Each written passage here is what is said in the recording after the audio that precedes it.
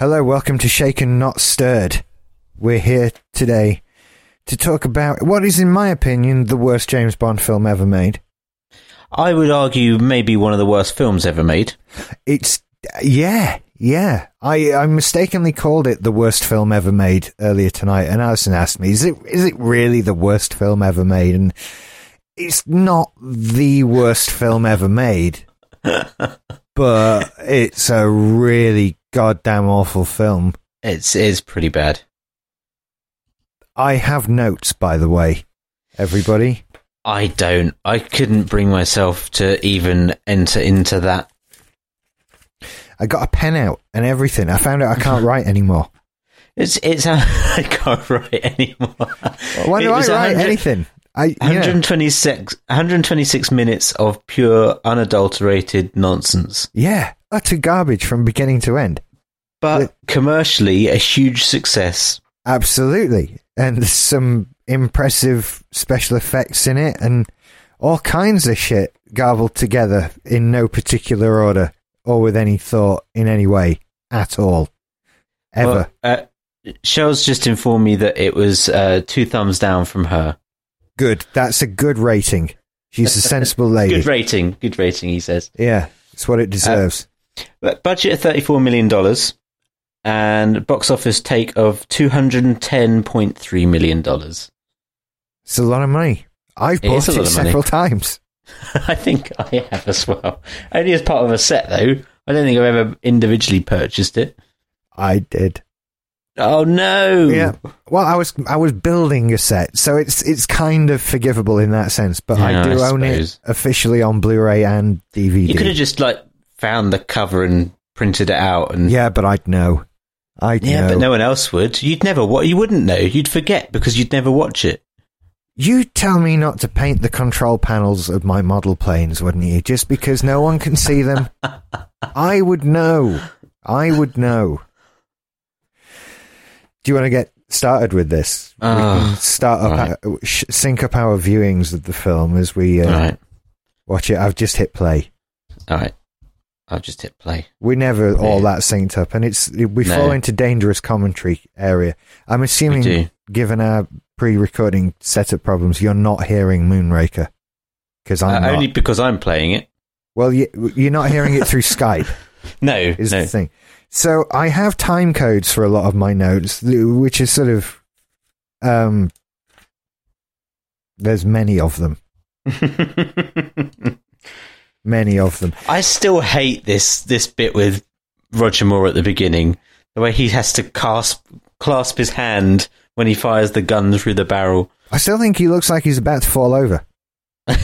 Yeah. When he does the spin, he's not as light on his feet as Sean Connery was. Now, hey, love this opening bit. This is the most horrendous opening bit ever. Right, so this starts with the Moonraker, which is basically a space shuttle. Yeah, Moonraker's a space shuttle. And apparently we find out later on there's dozens of these things in the world. Yeah, you can't move for Moonraker space shuttles now. And it's being transported on a big 747 whatever. From NASA. Flown by the RAF. Yeah, because that happens once every never. Right.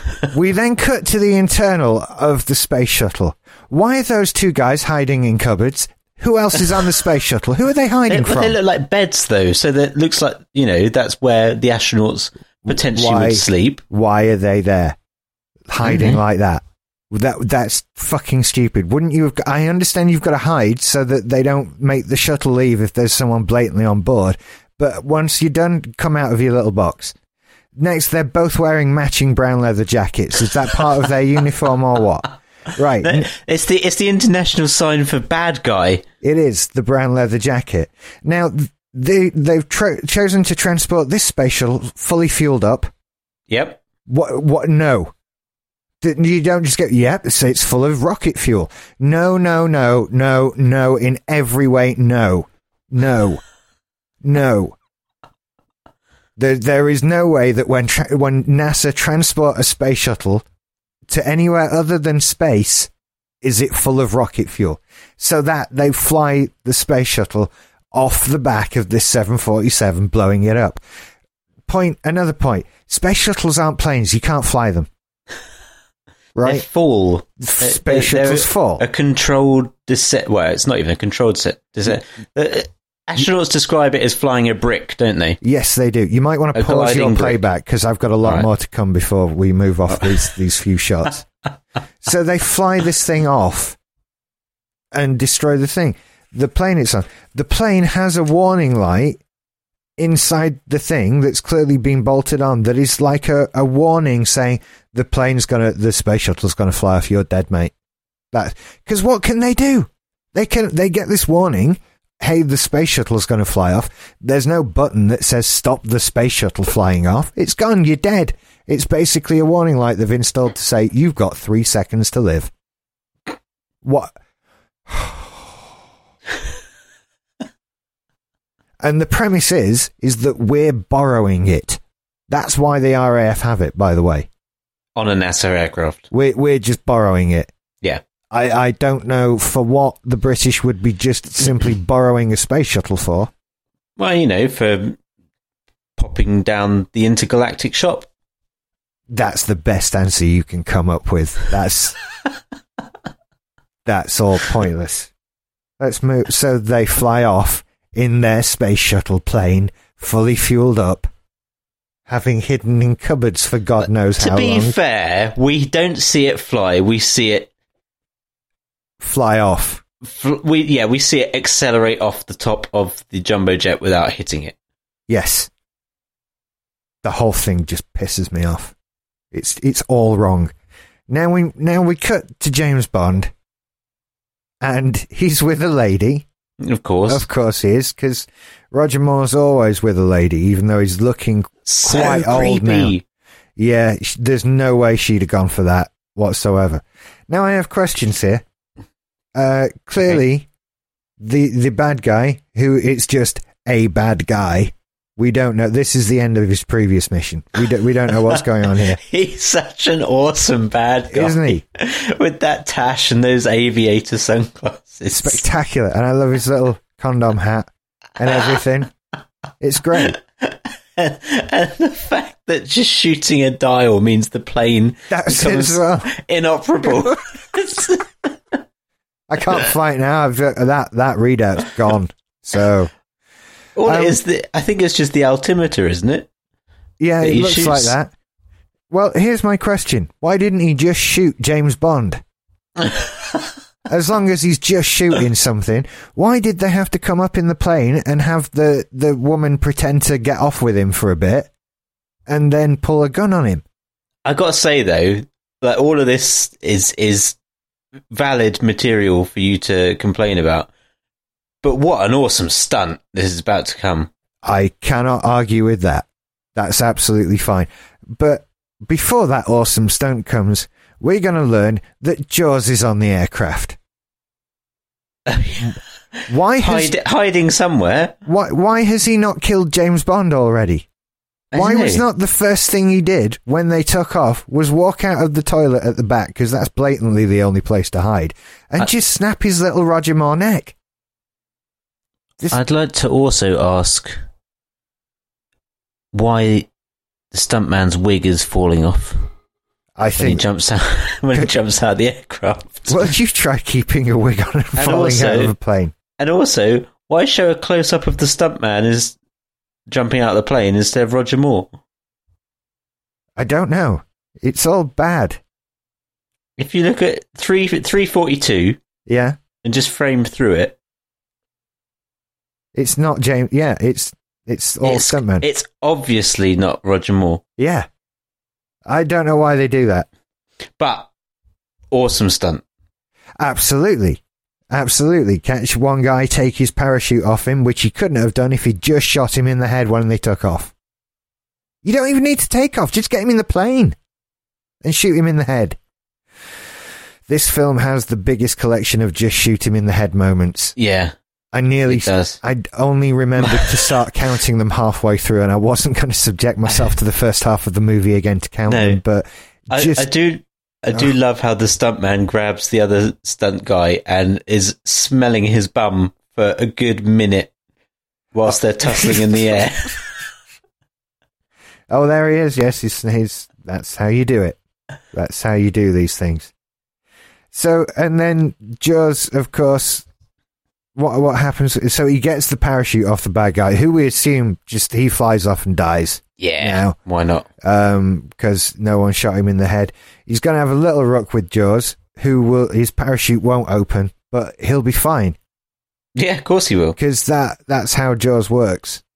He's just fine. I hate this film so much, Nick. So fucking much. It's awful.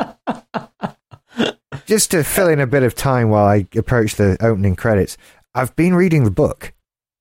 It's completely different. Oh, in every imaginable way. The only thing they took from the book was the name and the bad guy's name. Yeah. And other than that, it's a completely different film in every possible way. It's a much better story. It is. And also, just whilst the opening credits are playing, someone said to you, what's the theme tune to Moonraker? Oh, it is Moonraker. Yeah. Would you be able to hum it even? Like every other Bond film, you pretty much know, but Moonraker, would you know the words? Yes, I do. You're asking the wrong person. That's the problem. I just pity the songwriter who was given the brief of, we want you to write a song with the word Moonraker in it. Good luck. Yeah. Right. What rhymes with Moonraker? What are you going to do? What are you going to do? Some Master Baker.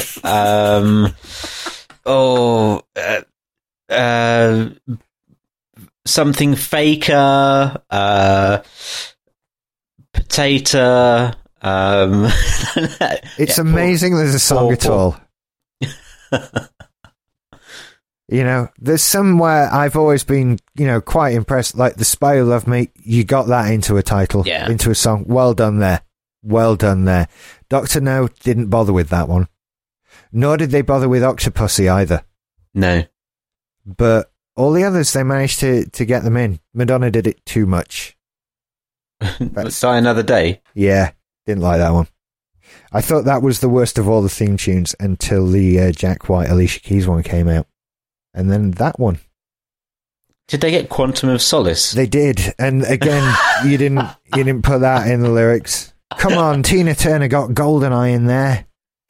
That was an awesome one. It was. I like that one. It was good. A lot of it due to the fact that it's Tina Turner and she's just a legend anyway. Oh. She's sending me messages of rhyming stuff with Moonraker. I still like Master Baker. That's a good one. I'll skip forward. I have a note here at 11 minutes.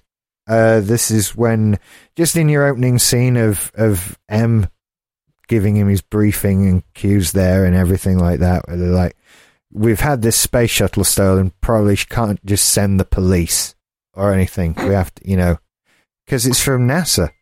So they send James Bond to go and investigate and give him a bit of background. Again, the book is much more interesting. Yeah. At this point. Have you read it? Do you have? Oh, I haven't read it for a long time.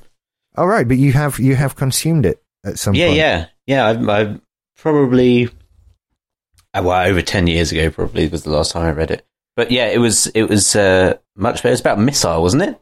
Yeah, the Moonraker's a missile.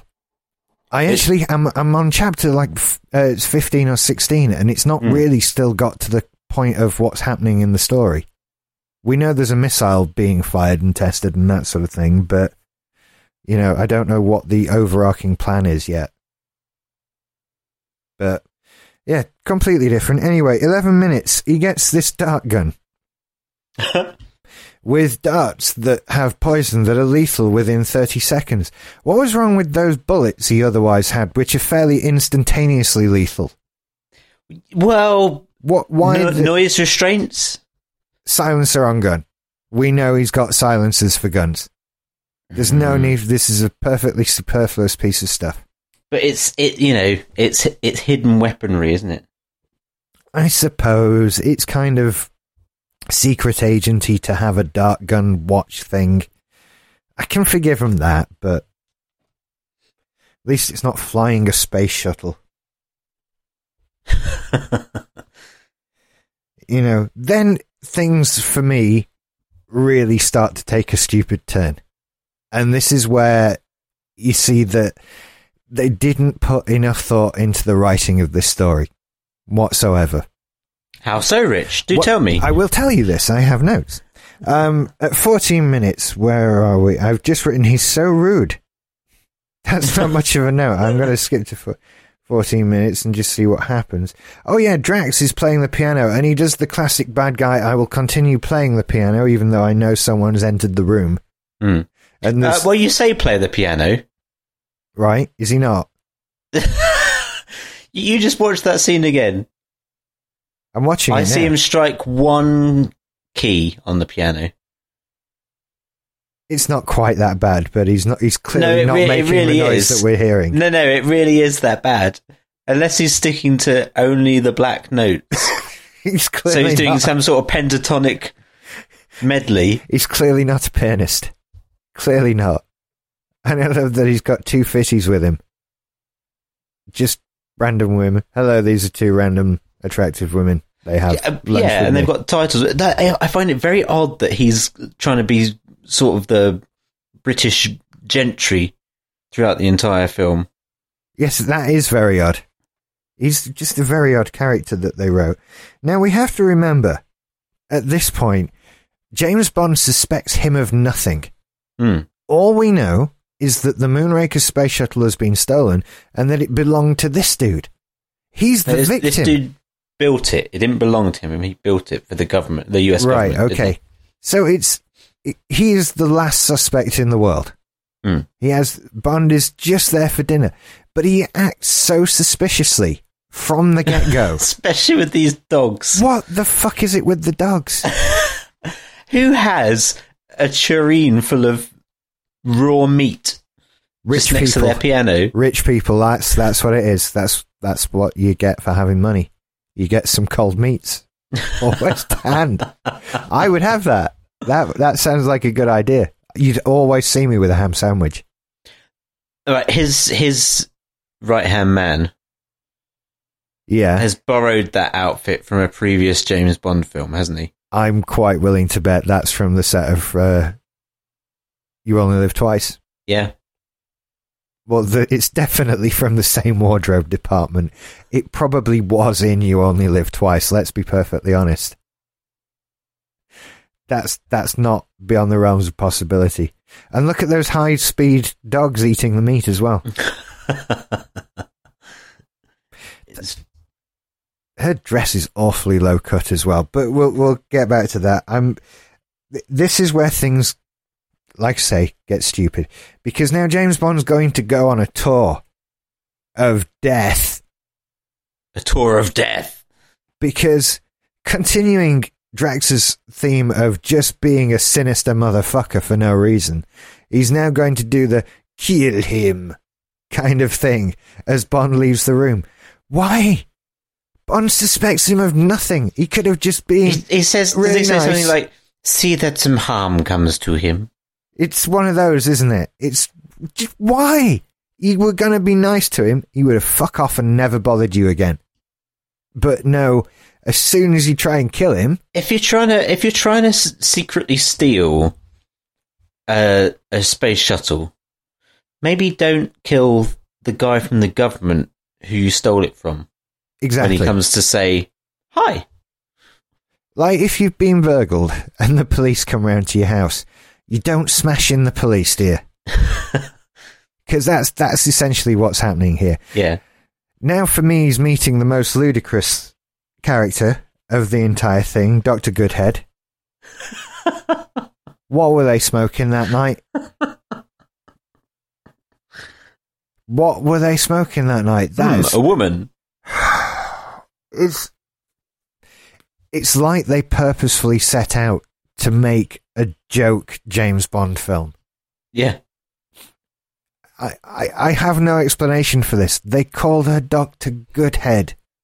It's just so shit. Yeah. There's just no defense for that. They could have called her any name on the planet, and they went with Goodhead. And it's just so crap. I hate it when they do that. And this time they had no reason to whatsoever. They could have done anything and they fucked it up. Idiots. Now they're going to kill him on a centrifuge. Which is apparently, right, in real life, the Navy, it's Navy pilots that do a lot of stuff because they work with NASA and stuff, don't they? Yeah. They all report near-death experiences. And, like, you know the whole idea of seeing the tunnel of light before you die? Yeah. And all that sort of thing. That's your vision closing in on it. Yeah, these guys get it all the time. Mm. And it's quite well reported that it's not going to heaven or anything. It's your brain giving up and all that sort of thing. And it's because these guys do it several times a day. What I find odd, one of the things I find odd about this film is that the fail-safe function is the only thing that has two cables going into it in the control room. Yes. And also, the machine operates perfectly well when you just reverse the polarity. Yes, it does. Yeah, that's all you need. In this machine they've built that can kill you.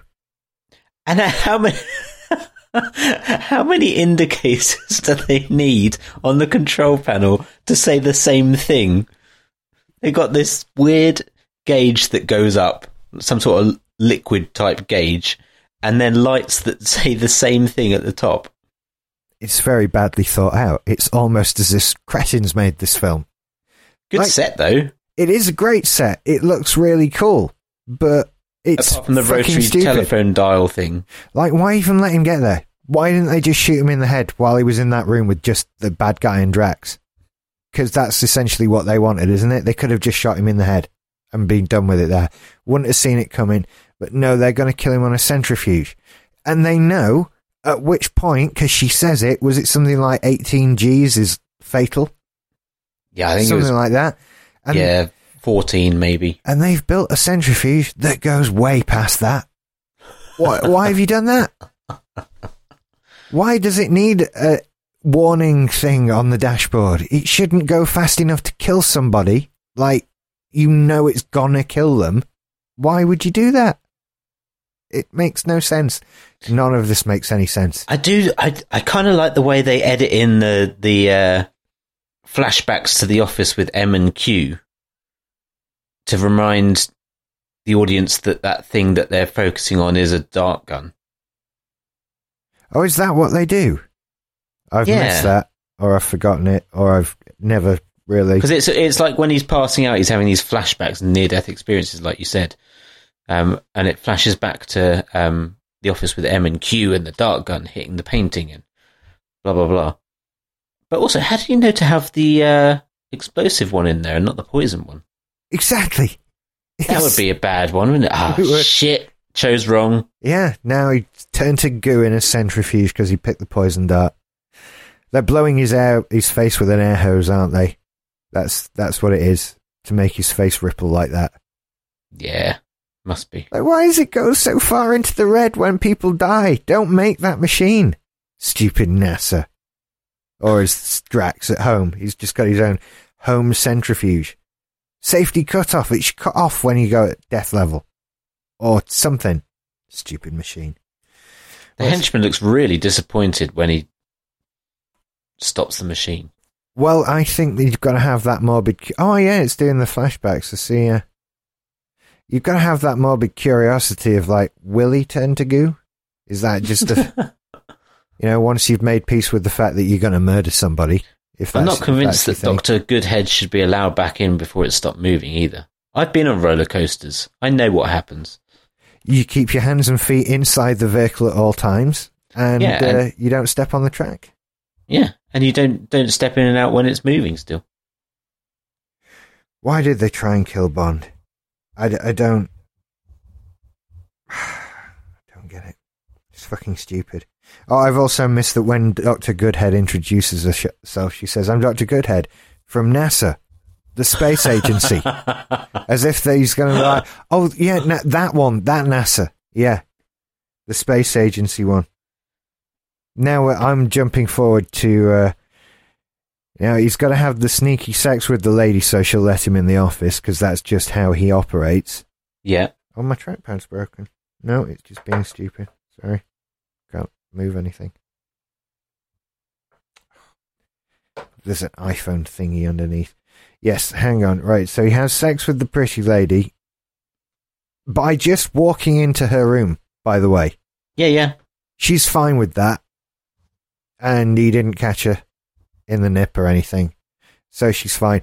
And then he's a bad spy, isn't he? He's really awful. Just getting interrupted whilst he's searching through the man's desk. With his special camera. I love that camera. That's also a note. What they've given him a camera. Watch him take the pictures of the things he finds in the safe. He's got a camera with 007 on the front, and the middle O is the lens. Like, what are they doing that for? Why have they made him a special camera? It's a bit weird, isn't it, to, go, let's emblazon your secret code on your device. Is it in case he loses it and he needs to prove that it's his? It's weird. He's obviously a shit photographer as well, because he takes 4 pictures of the same thing. I don't know how the photographing documents thing works if you get very good clarity with that. If it's film, which it would have been in these days, you can, blow it up as big as you want. Right, fair enough. So we cut now to the pheasant shooting scene, and things get even more fucking ridiculous.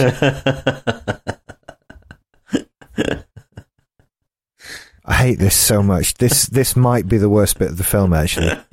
Right? So you're in a field, on your own now. It's just Bond and Drax. And Drax is holding a loaded double-barreled shotgun. Is he going to shoot James Bond with it? No. That would be far too easy. He's hidden a man in a tree. With a sniper rifle. With a sniper rifle many feet away. He's going to give a rifle to the man he's trying to kill. He's doing that now. He's giving him a loaded fucking gun. This is ridiculous.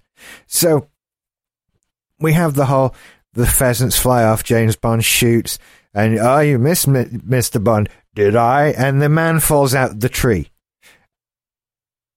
I'd bring that up. Pretty sure it's a different guy that falls out as well. Like they couldn't get the same guy 2 days in a row, kind of thing. Something like that. I just don't fucking... he doesn't mention it. He's not going to mention the fact that he's just killed a man. There's a lot of that in this film. A lot of just random death. Yeah. He doesn't give a shit. He grins. Why? And Drax doesn't even attempt to cover. Like, what the fuck was he doing up there? What have you done? My God, you've just shot someone. And then just lets him go as well. Yeah. And then he gives him... Drax is holding 2 loaded double-barreled shotguns, and James Bond is driving away in the back of Drax's convertible Rolls-Royce. I don't get it at all. Now, so weird. Now, lady has shown up from last night. With a golf cart. Now, he's pissed off at lady from last night because she let James Bond into his office. So, she must be killed. But with one of the double-barreled shotguns? No. She has to run into the woods away from the dogs. I want to know what would have happened if she'd not run. They probably would have just, How would that have played out if she'd just stood there? Like, if they'd ripped her apart in that field, why couldn't they have just shot her? Why couldn't they have just shot James Bond? She shouldn't have run. That's where it went wrong for her. And then we cut to her running in the woods, and she's blatantly wearing trainers now. She was wearing nice high heels before, but now she's running in the woods. It's trainers, bizarrely enough, with socks and everything. It's quite odd, but you see them there. You do as well. And eventually the dogs catch her and eat her. No one that she's been working with will inquire as to what happened to her. No.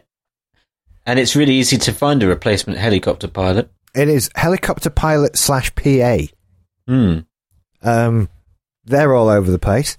That person, when employed, won't ask what happened to the last person. Nope. So we just have to sketch all over that. It's so shit. It's so awful. It's nicely shot in the woods, though. It is. All those, all the light coming through the trees and the mist and. Yeah. Oh, I'm missing notes here. It's all coming back to me, really, as it happens as I watch it.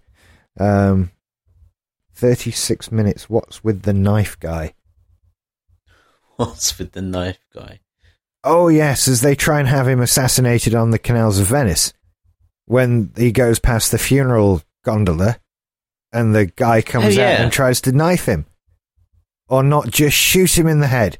No, much better if we use those knives that can be thrown back. We've missed the bit where Bond tries to hide behind a glass vase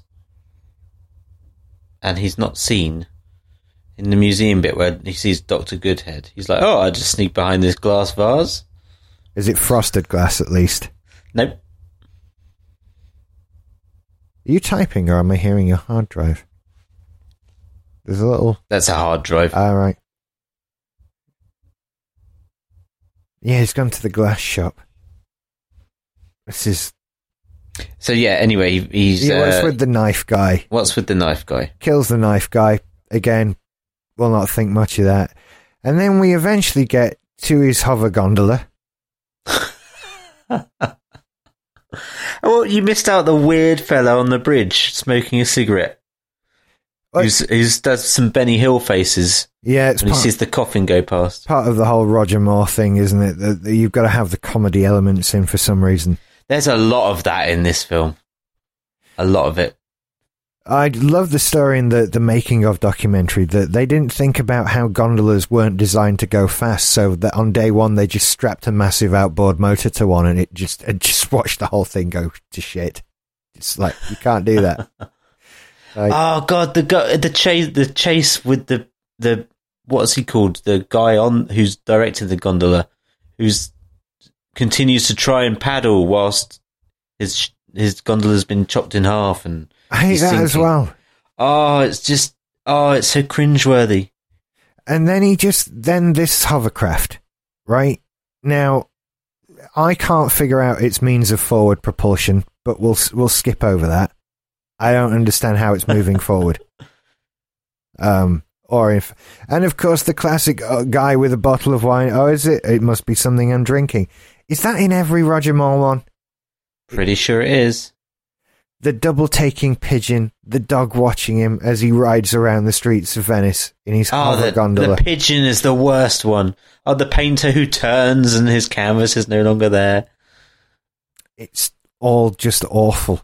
The weird pigeon who's does the double take. It's just hateful. And apparently, and the dog. You can just do this and no one will try and stop you, by the way. You can just drive through Venice.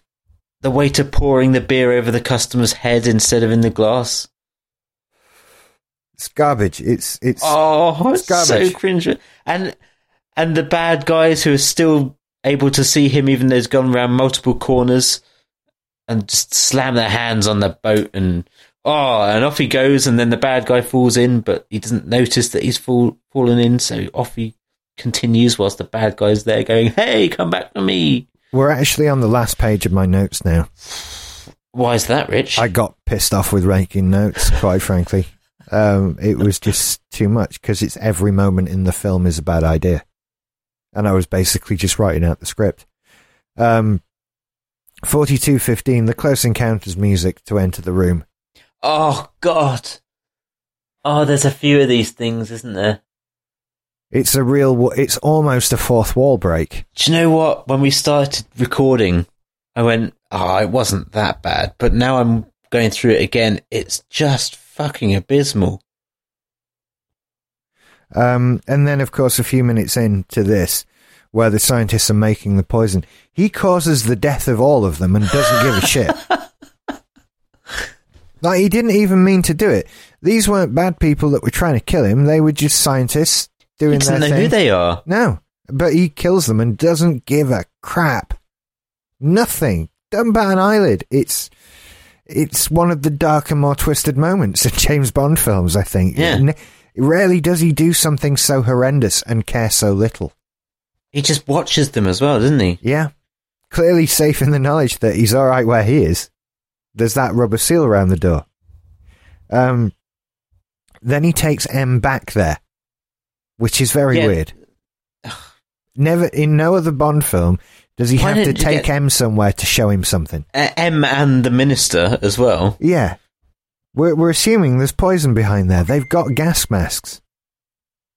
So it's fucking stupid.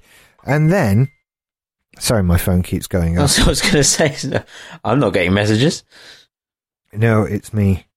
I should reply. Actually, I'm doing a show after this one, so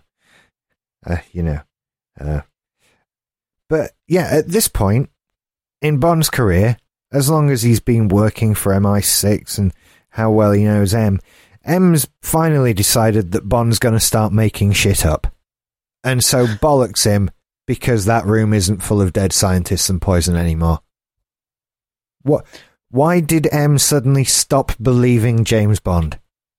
Well, only on the face of things, because the next scene when he goes, where do you want to go? And he goes, I want to go to, was it Rio or somewhere like that? And he goes, yes, you should go to Rio. Yeah, well, you know what I'm guilty of? We've not mentioned the fight scene with the guy with the kendo stick. No, and also they wrecked the glass museum as well. Yeah, I think it was held the record for the most breakaway glass in a scene. Oh, did it? Something like that. I have many questions about this scene. Why did this guy turn up with a big wooden stick and not a big fucking sword or a gun? Or any other weapon that was available to a rich bad guy? He turns up with a stick in full outfit as well. Yeah. He's gotten ready for this. He's put a helmet on and stuff. What a wuss. Who comes to kill James Bond with a helmet on? Arguably a more sensible level of henchman, I suppose. But I hate it. And then they smash How did he find him, though? Don't know. At least he's killed in an amusing way with a witty quip. Well, quite. I can't remember what the witty quip is. Well, it's when he crashes through the front of the clock, isn't it? Yeah. And falls onto the opera singer below or whatever. Through the piano. Through the piano. Ah, here we go. Let's have a listen and see what the witty quip was. Oh, I cut. Right. Play it again, Sam. And then he goes and sleeps with Dr. Goodhead. Because why not? Because she's there. This is where we find out she's CIA. With their standard issue equipment stuff. Yeah. Now there's a line of dialogue and I can't hear it and I'm not going to fuck with my sound settings to try and make it work. Do I have subtitles? I wonder. Where he traps himself. It's a really, really badly written line. No. Where is it? I don't have subtitles.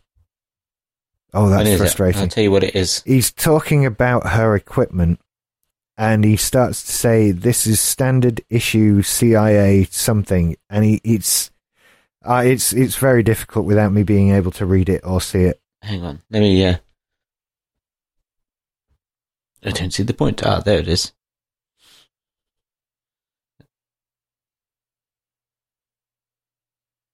Not what I want to get stuck with tonight. Oh. What does he want to get stuck with tonight?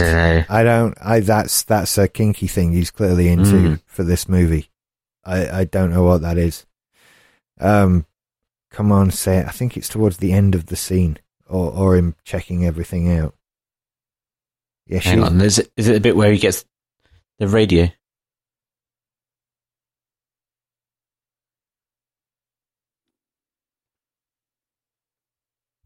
Why can't I hear it? That's frustrating. He's, product placement for Dior. Oh, yeah, go on, flamethrower. That's pretty cool, though. Rather overpowering your scent. Oh. Here we go. Yeah, the handbag, that's the radio. That's awful. That big, bouncy aerial. Standard CIA equipment. And what does he say after that? And the CIA placed you at Drax, correct? I think he would say, was it something standard issue bollocks. Standard issue CIA equipment, he says. No, I've remembered something wrong. We'll cut all that. Never mind. The disappearing room. Yeah, the disappearing room was actually the end of my notes. Yeah. I mean, I don't want to get too down on it, but the next hour and 14 of the film goes pretty much the same way for me. Which is what? Badly. And also, hey, hang on a second. We haven't even discussed the bit where Jaws goes through the metal detector and they just let him on the plane. If you're sufficiently scary, they let you through. Yeah. That's the rule. It's the hidden ones they're looking for, clearly. So, next time you're on a flight, just, if they ask you if you got anything sharp, get out a really big fucking knife and they'll just let you through. That's how it goes, clearly. You just have to be sufficiently scary to the TSA guy. Although this was before the TSA was invented, isn't it? Yeah, but they still had security people, didn't they? Yeah, that's true. So then he goes to Rio, where there's another fit girl, because all the women who work for MI6 are all hot. There's no average-looking people, Jaws has followed him, still doesn't kill him, but it's really, this bit's all about the cable car thing. Oh. Which, again, many problems. Jaws climbing up the cable car, up the wire, and stuff like that. I don't get it. So much of this is stupid. And quite frankly, if you want a better cable car fight, watch Where Eagles Dare. That's my advice. Yeah. Well, before the cable car fight, you get the whole strange thing where the MI6 Rio girl is in the alleyway and there's a strange freaky clown coming towards her and she doesn't even do anything. Yeah, she does fuck all about that, doesn't she? My God. She stands there and then goes, oh, hang on a minute. I've got a knife in my handbag, haven't I?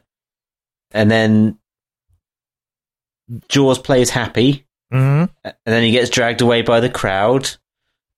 Because, he's fine with killing people, just not in front of other people. Yeah, it's self-consciousness, I think. He was probably always the tallest kid in his class at school. You always get singled out if you're like that. Yeah. There is a moment where he does a standing long jump between the two cable cars. And it's of such a distance where you think you would be a world-class Olympian athlete if you could really do that, Jaws. You have no reason to be a bad guy. You could be win many gold medals and things like that, but you don't. You waste it. It's so sad that. My favourite thing, though, is when he's about to take off, he doesn't try and jump, he just throws his arms up in the air. That's all you need to do. That's all he needs to do. I do like the shot of the cable car coming down with him in the window and stuff. That's all right, but, this is just... And then the cable cars, of course, can crash into the building if they go too fast. Yeah. That's how they've been designed. Yeah. To go too fast and destroy the building. No safety equipment there whatsoever. I also think Bond would have fallen off. Yeah. I mean, just imagine the situation. Imagine you're hanging onto a chain. You could probably try this out at home, listeners. Hold onto a chain and support your own weight from that. Then get your wife or your girlfriend or significant other to hang all their weight on you as well. And see how long you can hang on to that chain for. Right, here's the weird thing. He bunches the chain together and holds onto it. Why not hold on to each side of the chain? I don't know. Maybe if you're supporting the weight of two people. Or wrap them around your hands, or... Just be better, James Bond. Just be better. It's fairly shoddy of him, isn't it? It is. But Jaws is going to fall in love now. Oh, yeah. Love at first sight with someone very small, very blonde, complete opposite of him. Very breasty as well. She is very breasty. I was trying not to say anything, but they are right there, aren't they? Yeah. They are right there. Now they have now yet another continued failed attempt to kill James Bond. They're going to pick him up in a fake ambulance. They could just turn up and kill them both with a 9mm handgun right now. But they're not going to do that, even though they're in the wilderness. No one would know who'd done it. You would so get away with that murder. But who designs a stretcher with a weird... Oh, maybe it's because it's a folding stretcher. But you'd think they would check these things out before tying them to a bit of pole that is completely removable. Yeah. This is all stupid. It's like children made this, and it makes me so angry. It's not that it's just a bad James Bond film. It's like we said, it's a shit film. That it makes no sense.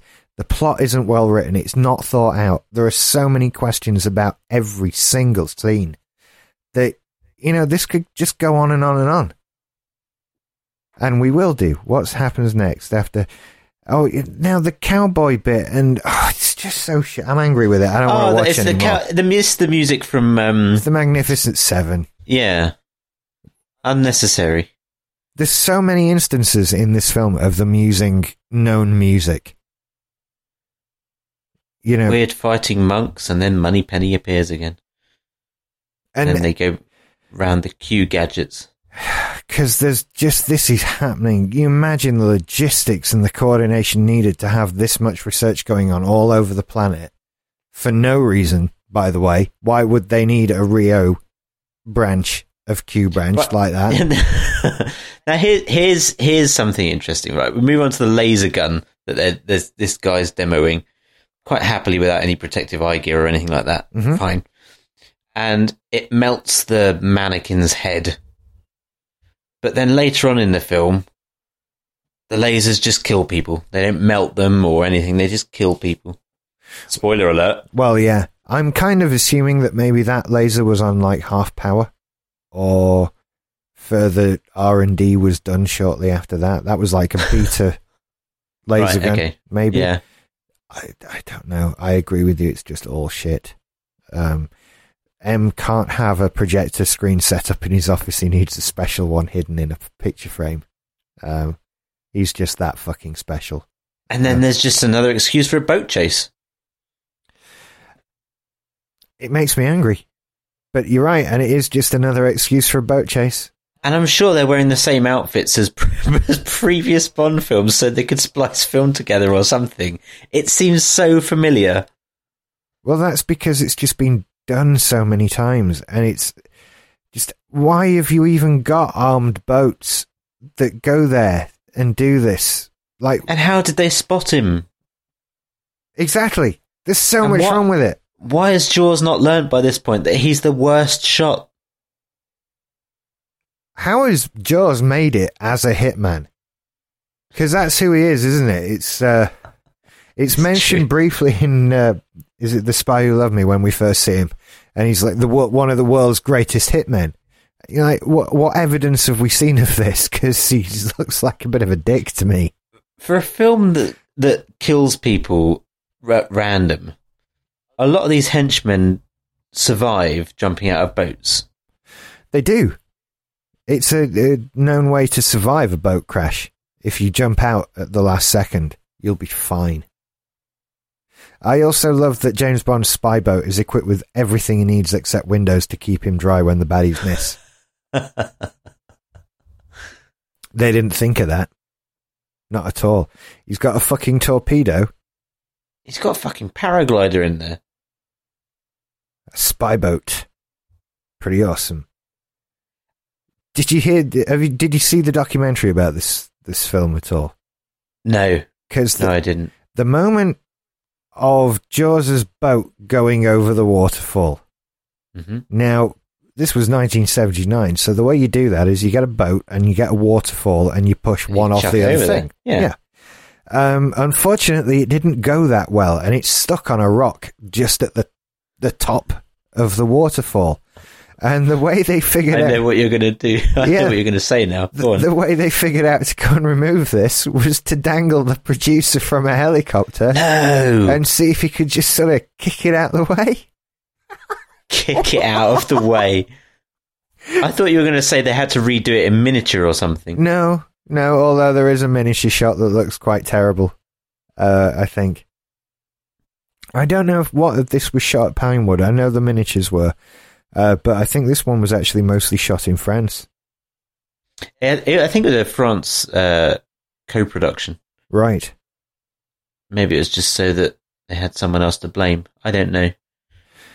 Now, Drax has a remarkably elaborate underground lair with lots of pretty girls, and they make a point of going, look, a black and an Asian girl as well. Mm. And he has a python that tries to kill James Bond. Could have drowned him, could have set him on fire, could have shot him in the head. You say he has a python, but it kind of, in some scenes, looks a bit like one of those draft excluders your great aunt used to have. I recognise it as one of the... I don't know if you've ever seen them, like big, long foam finger things that kids have in swimming pools. Yeah. They're a bit like one of those. Noodles, they're called. Is that what they're called? I think so, yeah. Fair enough. And how is it that these perfect women are just happy to watch this guy die? One of them's grinning at it. Yeah. I don't know. They look upset when the snake dies. And we have to remind ourselves at this point as well, Bond still had no reason to suspect Drax of anything until Drax tried to kill him so many unsuccessful times. And what's with the weird hats that the guys are wearing with the machine guns? I haven't got to Manhattan machine guns yet. Oh, yeah. Sorry. They're quite hilarious, aren't they? The one thing this scene does do very well is show how huge Richard Kiel was. Yes, he is enormous. Because you kind of think everyone else is tiny, but they're probably not. They're probably usual sized. And then we go into the largest home entertainment centre in the world. But random home entertainment centre. They should have gone for it. There should have been like, so there's someone playing solitaire on one window. But there's too many screens. It's too confusing. You wouldn't have that. No, you wouldn't. And all up on the ceiling. You just imagine the looking up all the time. And they all turn on as he comes in. That's the weird thing. There should be an old episode of Star Trek playing on one. Yeah, and everyone was waiting for him to come back in. Like, they were busy before he left. And then they start work. Yeah, and just like, what's happening? Oh, he left the room. We all have to just stop for a minute. Chill out. Have a cigarette. It could be minutes. We don't know. He has got a poisonous orchid in a little ball. He has. Along with his many televisions that all keep flickering and displaying showing nothing. The same stuff over and over. Oh dear, it's so awful. It's just so awful. And you know, and then no. This is the bit where I mean, there were a few before here, but this is the main bit where I just went, oh, fuck off. With the 4 space shuttles that launch at exactly the same time, heading for the same place. That's just ridiculous. The whole thing's ridiculous. I know. Why is their conference room also the room that the flame exhaust from the space shuttle goes into? Space saving, Rich. Space saving. And why is there one grate as well? What? It's so obviously there. I can't make sense of any of this. And do you know, just for reference, the closest anyone was to an actual space shuttle, when the actual space shuttle took off, apart from the people riding on it, was 3 miles. Mm. That's how close anyone gets. Really, it's 3 miles. The idea that James Bond and his lady friend just crawl away quickly from the exhaust of this space shuttle is ludicrous. Absolutely ludicrous. They would be incinerated immediately. I mean, the one thing I will say, I'm defending this film a lot, or trying to anyway. They're pretty damn spot on with the shuttles, aren't they? This is 1979. When was the shuttle launched? 1979. They are doing it justice, I think. I have to check so I don't get email that it was 1979. Because it was released in 1979. Yeah. It was mentioned that they were trying to get something to coincide with the actual space shuttle launch. Oh no, the space shuttle first launched in 1981. That's what I thought. I think it was delayed, and maybe they thought this was going to... So the only thing they had at this point was the tests of the Enterprise, right? Yeah. Pretty much. No, they must have had one... I don't know. They must have had one test, because they've used footage from the launch for all of this, haven't they? Yeah. You can tell because the fuel tanks are white still. And after a couple of launches, they just went, we'll save some weight and not paint them white anymore. Right. But they survived that. Yeah, and then all you need is an outfit of someone from around, if you could just knock them out and steal their clothes. If you did that, would you give the person you'd stolen the clothes off the clothes you already had on? Or would you leave them in their pants? Ooh, that's interesting. Because it's extra time and effort, isn't it? To dress an unconscious person, which I assume takes probably a good 10 minutes. Yeah. But at the same time, that's just low, isn't it? Leaving you in their pants, yeah, I suppose so. And leaving your clothes in a pile next to them. I suppose then they can get dressed when they wake up. But it still feels a bit tight to me, that. It's a bit convenient that they were exactly the same size as well. That you've also got that issue. And it's unisex. Yeah. Even though there's not another woman wearing a single yellow outfit in this film. No, there is. There was one operating the radio when they walked into the room of entertainment. I sit corrected. So they get into space. We see some very good special effects. They're all right. I think they still make the mistake of low gravity means moving slowly. Which is annoying at this point. And amazing formations they get in there. Actually, the special effects are pretty good with the floating pen and clipboard. Yeah. Yeah, all right. I'll give them that. The effects are good. Well done. There's a story in the doc about, there's a big composite shot as the what is the NASA / MI6 Commando Space Brigade come up. I'd have to ask someone who would know how quickly, in theory, if NASA decided we need to launch a space shuttle as quickly as possible from now, how quickly they could do that. I'm going to guess 3 weeks. I would guess it would be a while.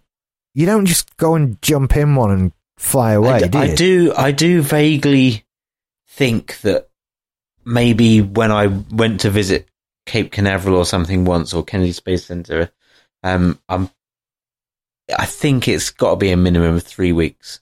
I think I remember someone asking that question. But I might just be making that up. That doesn't feel like a crazy timeline, and that must be like around the clock rushing, money spare no expense. We need to get this thing up quick. It did take 3 days to get the shuttle to the launch pad, didn't it? On those crawlers. Yeah, takes a long time. To Rick and the rest of Starbase 66, I'd like to apologise for our... Yeah, we're just making stuff up. But I was going to say Rick would know this. Yeah, there are people we know who would know this. But, the fact that this space station, they turn off the radar and NASA are like, hey, we didn't see you before. Send 2 guys up to take a look. And they just do. I think they forget how telescopes work. That as well. Like, if there's light shining on something, they're going to see it. Yeah. Jaws is a good guy by this point as well. By the way. And he's taken his girlfriend with him. He has. I think I'm kind of okay with that, because the premise is, as much as Jaws is a paid hitman trying to kill James Bond. Bad paid hitman. He is bad one at that. He's still a paid hitman, and does that mean he wants everyone on Earth to die? He's not in... Jaws isn't evil in the same way that Drax is evil. Jaws is just a hitman for hire. He doesn't want to kill everyone indiscriminately, surely.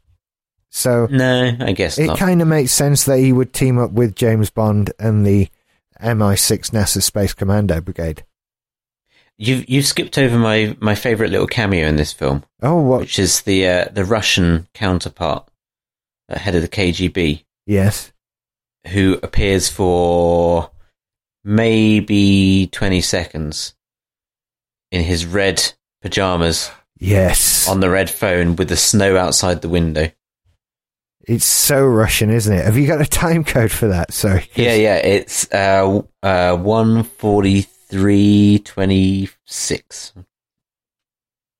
or 30. 1:43:30. Yes, there he is. It's everything in Russia in one scene, isn't it? And it's the same guy who's been in the previous Bond films as the head of the KGB, and I like it a lot that they brought him back just for that one, and that they built a set just for that one scene. Yeah. I kind of wish he had a hammer and sickle on his red pajamas. Oh, but he does go to his bed where there's a beautiful woman. Because he's the head of the KGB, you know. You can get that kind of... You can get that. If you know... You just... Because he throws that around in bars, you know, hey, you know, I'm the head of the KGB. I've got to say as well, the scene where the Marines drive past in the truck with Marines plastered on the side. Yeah. And the launch pad safety control center.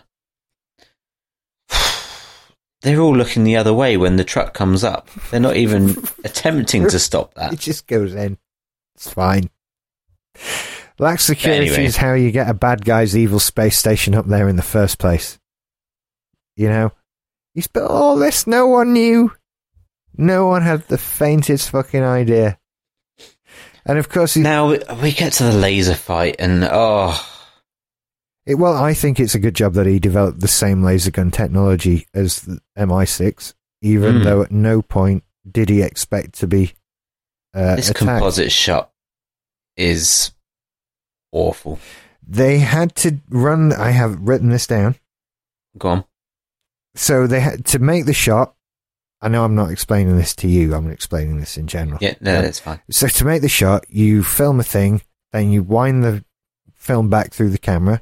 You get another model, and you run the film through and film that. Oh, they did it or triple exposure or whatever. They did it 48 exposure. Wow. That's why it's so grainy and shit. Which means they ran the film through the camera 96 times. Wow. And it was explaining how, you know, that piece of film became like gold dust. It was treated like it was a gift from God himself, because one scratch on a frame and it's start the whole thing again. 1979. Hang on a minute. It was a good year. Yeah, but you know, Star Wars came out 2 years before that. Which is why James Bond ended up in space in the first place. Yeah, probably. And Alien. Yeah. That was 79.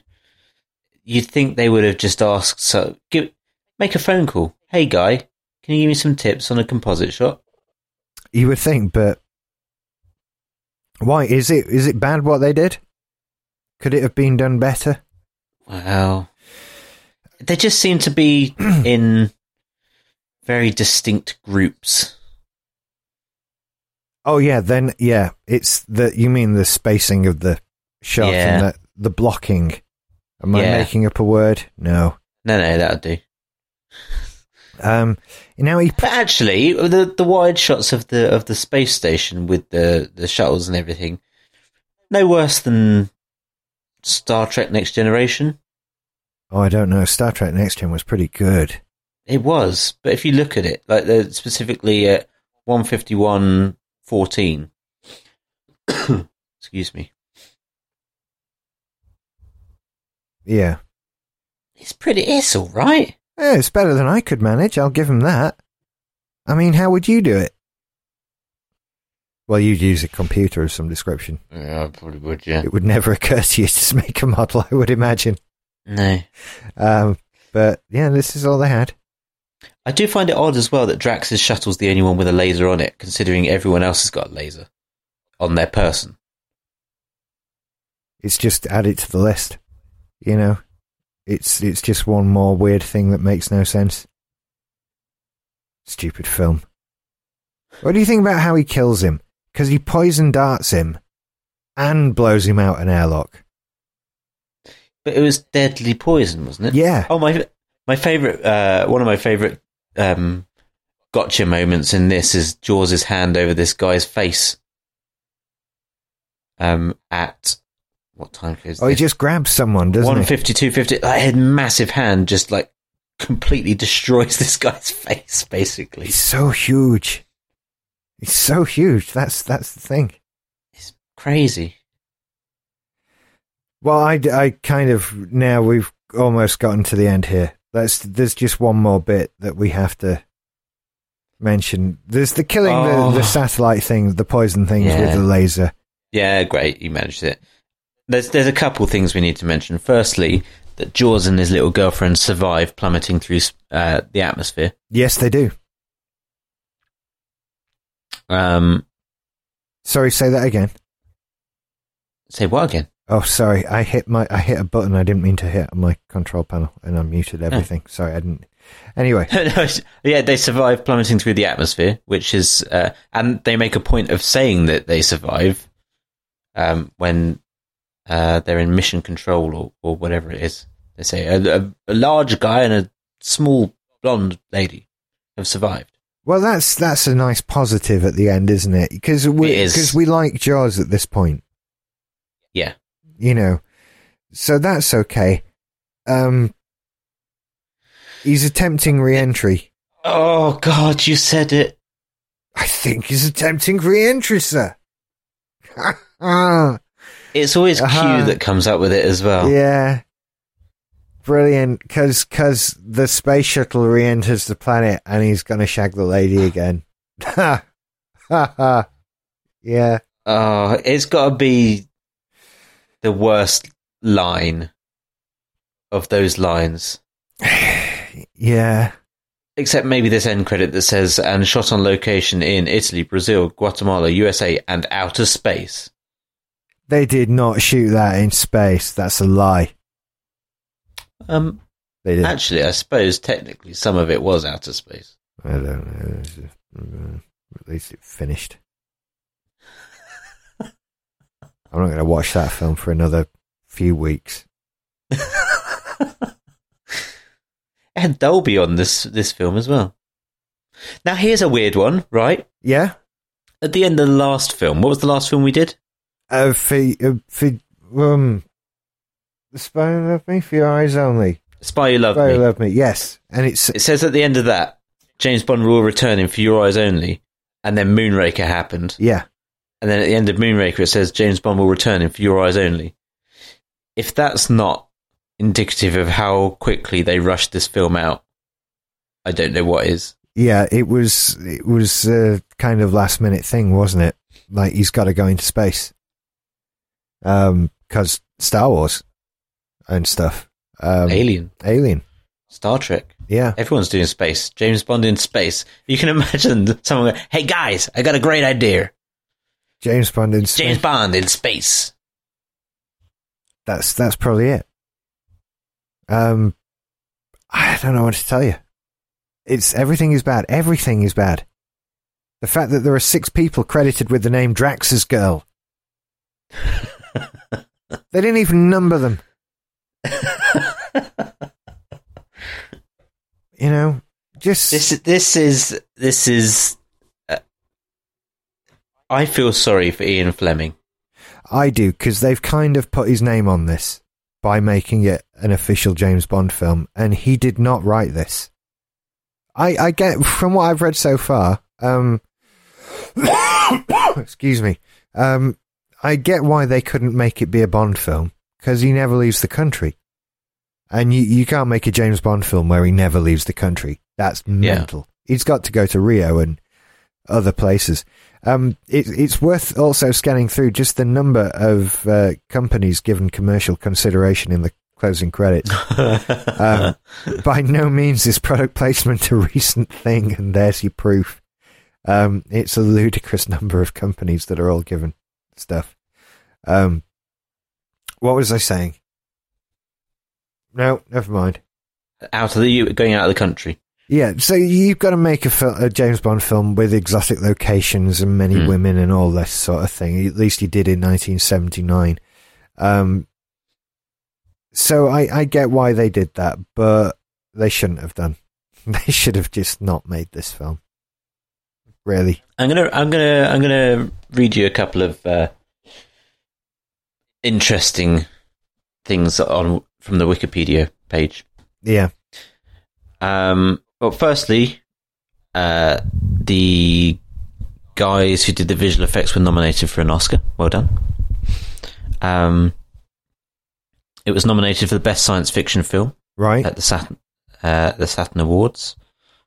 Best supporting actor for Richard Kiel at the Saturn Awards. Are the Saturn Awards crap, by the way? Because the fact that they're considering this for awards. Saturn Awards is an award presented annually by the Academy of Science Fiction, Fantasy and Horror Films to honour the top works, mainly in science fiction, fantasy and horror. Yeah, how is Richard Kiel winning best supporting actor? Nominated. That's because ludicrous. This was seen as a science fiction film. And you got to think how many science fiction films. Well, clearly they didn't win that year because other stuff was out. Alien. But also, okay. The Globe and Mail critic J. Scott said Moonraker was second only to Goldfinger.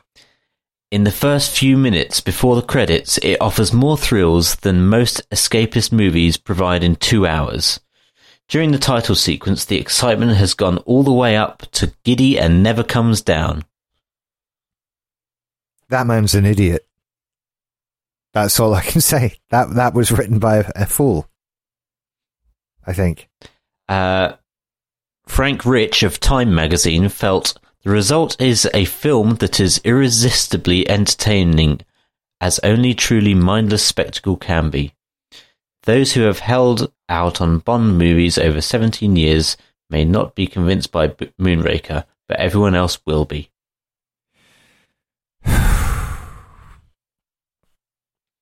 New York Times film critic called Moonraker one of the most buoyant Bond films of all. It's shit!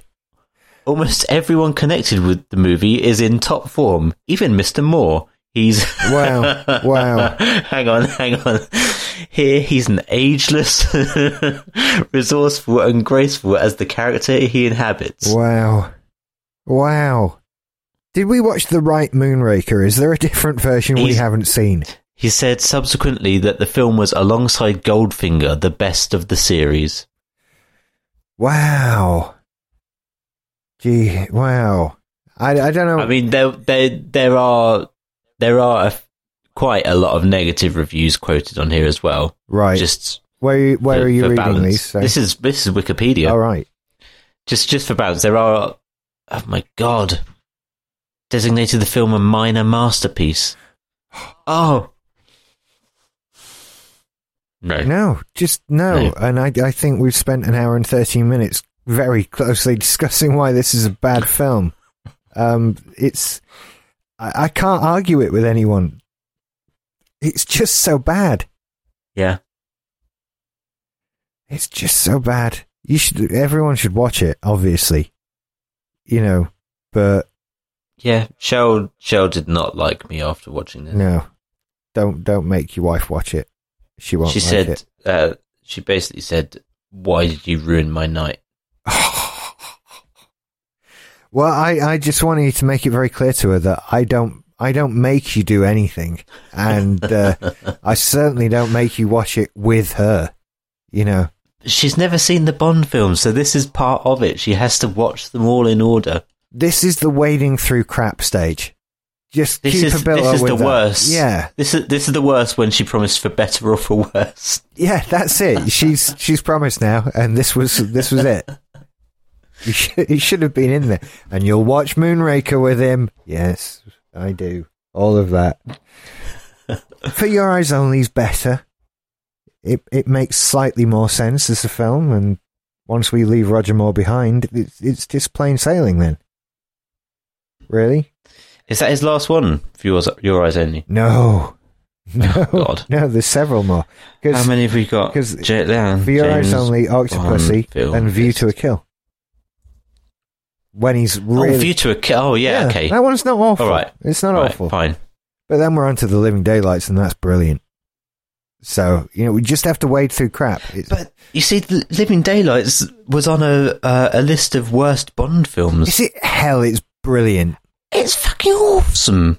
I love that film. I do. It's my favourite one. So we got 1, 2, 3 more Roger Moore ones. Yeah. Okay, and then we're into Dalton, who I quite like as a Bond. I really enjoy Timothy Dalton as James Bond. So I'm looking forward to those ones. This one, I'm glad we got it out of the way. I enjoyed doing it anyway. I feel like after Octopussy, we're in the home stretch. Yeah, that's another sort of...